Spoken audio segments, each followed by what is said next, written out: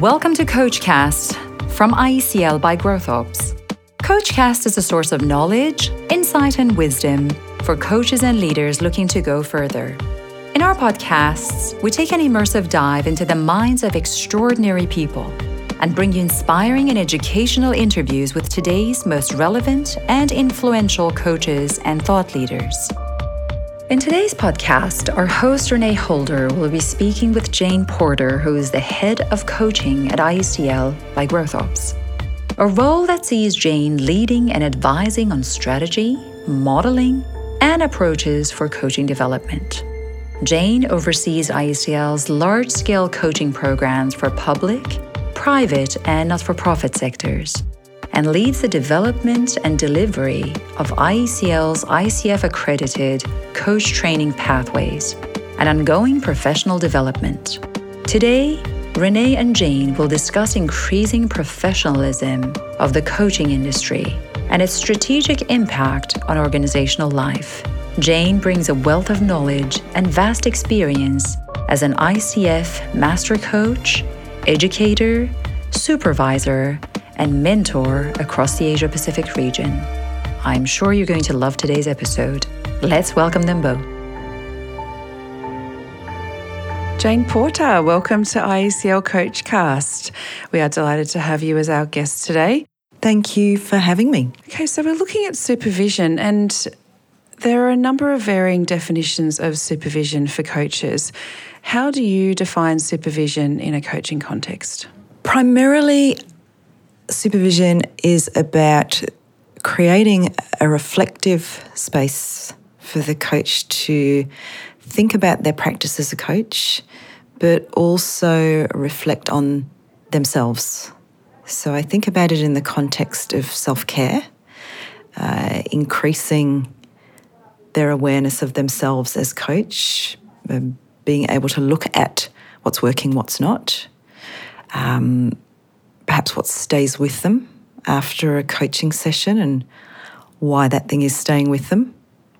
And also a space to think through ethical dilemmas, tricky situations, perhaps mental health considerations that show up in coaching. So while the coach is busy working in service of the counterpart in the organisation, who's in service of the coach, and I'd say that's the supervisor.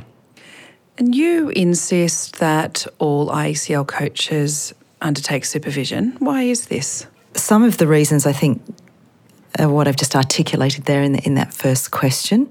As coaches, even if we're part of an organisation, when we're out there in the world in the practice of coaching, sitting in front of the counterpart, working with the organisations, there's a large piece of self-regulation in that role, and being present with what the counterpart and the organisation needs, and working to keep your own, not your own thinking, but your own content out of that space. And that's not easy. So there's a quality assurance piece for us at IECL around this as well that I didn't mention earlier, around knowing that when a coach bumps up against any of those things that we referred to, they have somewhere to go where they can put that thing down, they can have a look at it in a safe space with somebody who can help them explore what might be going on, what might have triggered that thing for them, what the learning in that might be for them, and how that then applies to them as a coach, a human being, and also to their practice, so that they're then also more resourced to step back out into the industry, the counterpart, the organisation, and do their job well. And you run supervision groups yourself. I do, yes. What draws you to being a supervisor? I have been a supervisor longer than I've been a coach. One of my previous lives, before I joined the coaching industry and trained to be a coach, was in the world of counselling. And counselling, supervision, certainly in the field that I was working in, was mandated. So very early in my counselling career, I had a supervisor. and fortunately a great supervisor. So my supervision experience very early on was very positive. The ability to sit with somebody to reflect on you, your practice, what is and isn't happening, and also what's working well in your practice was just gold. And in time, as I grew in that industry, I became a supervisor of others. So interestingly, though, when I joined the world of coaching, I didn't get supervision. We're 15 years on now since I joined the world of coaching, and I don't know why, but at the time I didn't join the dots. Supervision was something that then in my head belonged in therapeutic practices. Now I was a coach, I didn't need it. How wrong I was. Because when I started to grow as a coach and develop as a coach and bump up against things that were difficult, challenging, that I couldn't make sense of, I had nowhere to put them and would carry these things around. And it impacted me, it impacted my practice, it impacted my life more broadly. It impacted people I live with. So it's really interesting reflecting back now that I didn't connect the dots, that I already had this thing and used to do this thing that could have helped me enormously.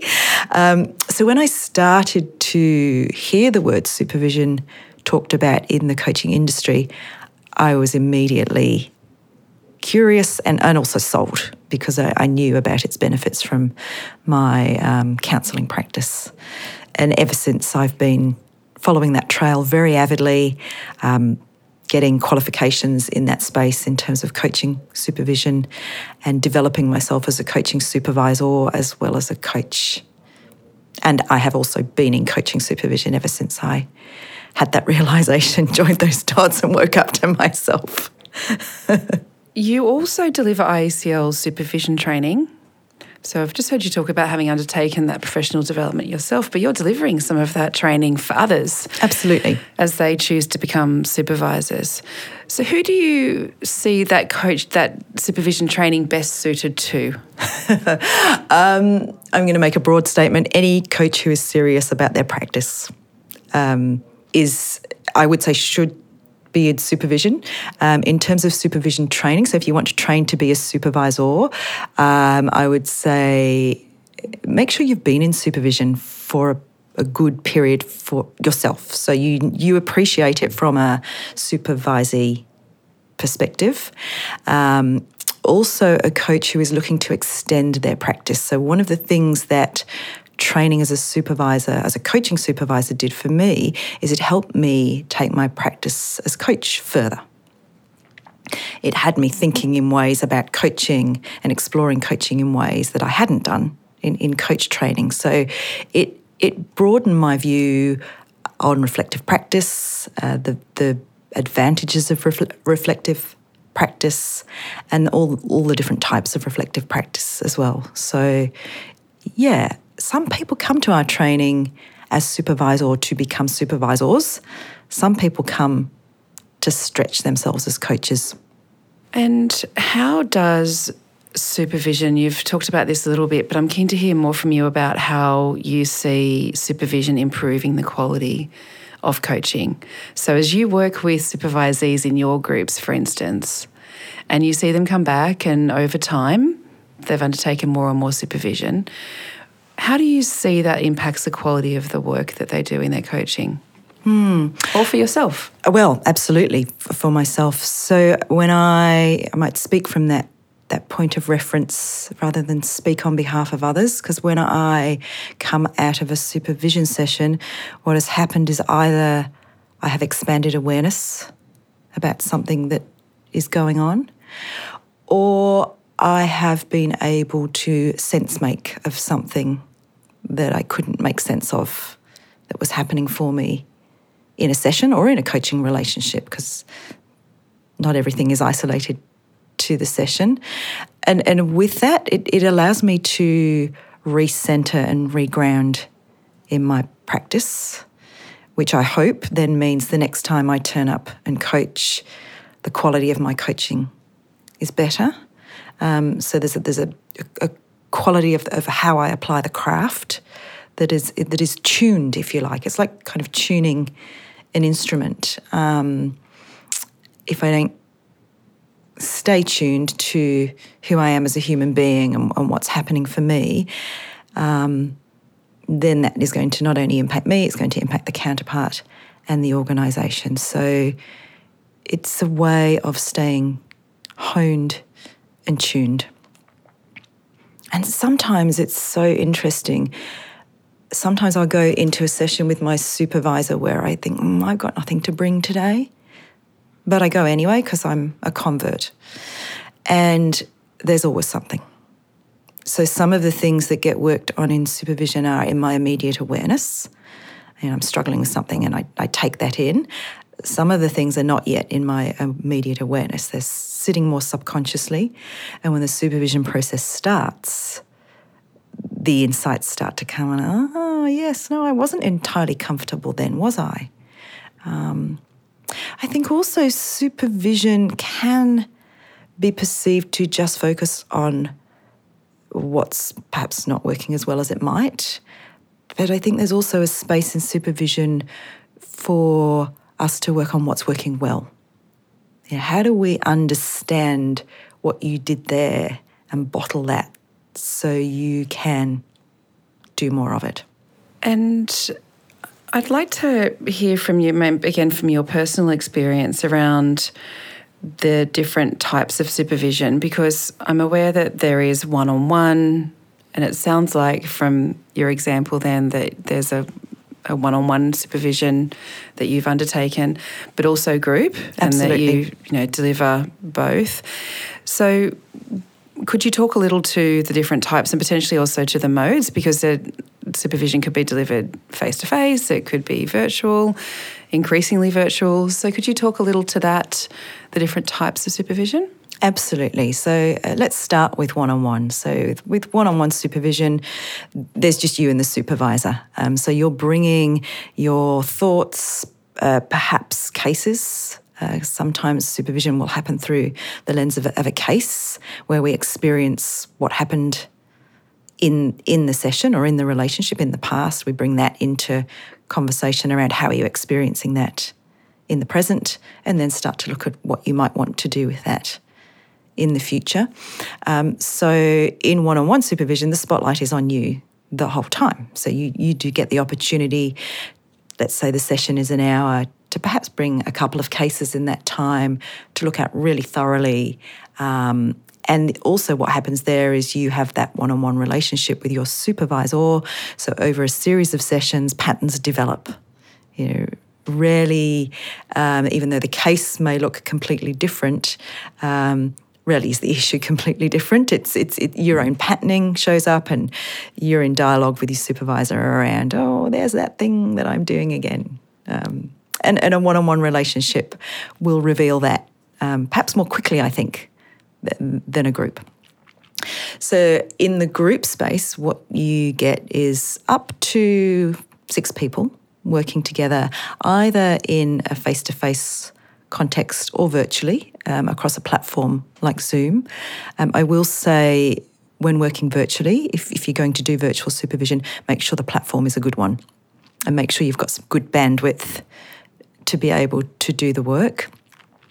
And what happens in group supervision is, again, cases do get looked at, but the group dynamic and the group impact of the case can be really, really interesting to explore. So let's say I bring a case of an ethical dilemma that I'm experiencing. Once I have had some supervision on that from the group and from the supervisor, it can be really interesting to pause and explore. So what's that bringing up for others in the group in terms of what they heard and what they're experiencing? And it's really fascinating systems and group dynamics at work that usually what's happening for the individual being supervised connects to something for everybody in the group. So you get that richness of work across a number of people that I would say is missing in one-on-one supervision. I also think in the group space, a network builds. So there's a cohort and a collective community of practice that builds. And I see in group supervision, once the supervision is done, sometimes time may be taken to discuss industry themes, trends, challenges. So there's a collective and a community of practice there that builds, which can be really helpful and really supportive. It sounds like there's some great benefits of both one-on-one and group. And yeah. I'm a convert and I would recommend both. Save time and budget were no issue. Absolutely, yeah. In utopia, in supervision utopia. And when a coach is looking for a supervisor, potentially it's the first time they're undertaking supervision, what are some tips that you might provide to them in order to find the right supervisor for them? Yeah, interview a couple. Yeah, have a conversation with a couple. Maybe see if you can get, if you've never had supervision before, maybe see if you can get a little bit of a taster session from somebody, because it is, particularly the one-on-one, it's a hot seat to sit in. I come out of my supervision sessions when I've been in the supervisee seat, feeling like I've worked really hard. Sometimes a bit of sweaty palms, and the pressure's on for you to really look at yourself and your practice in a useful way, and that can be confronting for some initially. I think for some, sometimes the group space is an easier entry into supervision, because whilst the spotlight will be on you for some of the time, it's not on you for all of the time. So you get that opportunity to feel that tension coming on, but then the tension coming off again. But I would be looking for a taster from somebody to say, could you just, could we spend 10 minutes where you just start to show me what this is like? Because it's very hard to, I think, translate some of the language we use around supervision and then understand what that actually means in practice. Even just the word. There's a lot of association around the word supervisor in therapeutic practice, which we talked about. And you hear sometimes in therapeutic practice that people are just going to the supervisor or to get the ticks in the boxes they need to be able to renew their qualification and their status in the practice. So it doesn't always get a good rap. And of course, in organisational life, we talk about the supervisor, who is the manager of a body of work. So I think the language we use around it is not necessarily helpful. I tend to think of it as separating the two words out. So if we had the word super and vision as separate words, and we had the ability to develop a supervision of our practice, then I think it's much more meaningful in terms of its intent, certainly in coaching supervision. Supervision, I like that. So what does the future hold for supervision? Oh, what does it hold, or what would I like it to hold? What would you like? Let's go with what you'd like it to hold. I am biased and one-eyed about this, as you have probably picked up as we are talking. I would love for every professional coach out there in the marketplace to be in some kind of supervision. I would also love for internal coaches that are being trained in organisations to coach internally to get way more supervision support than they do, because it's a complex role. There's a lot of internal coach training happening in our world at the moment, and that's great. Building internal coaching capacity, I think, is a wonderful thing. But the piece that's missing for me is who's taking care of those coaches and who's helping them develop their practice, and where's the quality assurance, and how does the organisation best get return on investment for the money that they've spent on those people. Because being an internal coach is complex. You're in the system, you're caught in the dynamic, you're wearing many hats. Rarely internally is the person just a coach. They're often HR professionals, managers, leaders, and potentially a whole bunch of other things as well. So if I were to see the industry develop, that would be my my wish is that we support the internal coaches with supervision now. Okay. Well, we'll wrap up there. It's been great to hear from you today about all things supervision.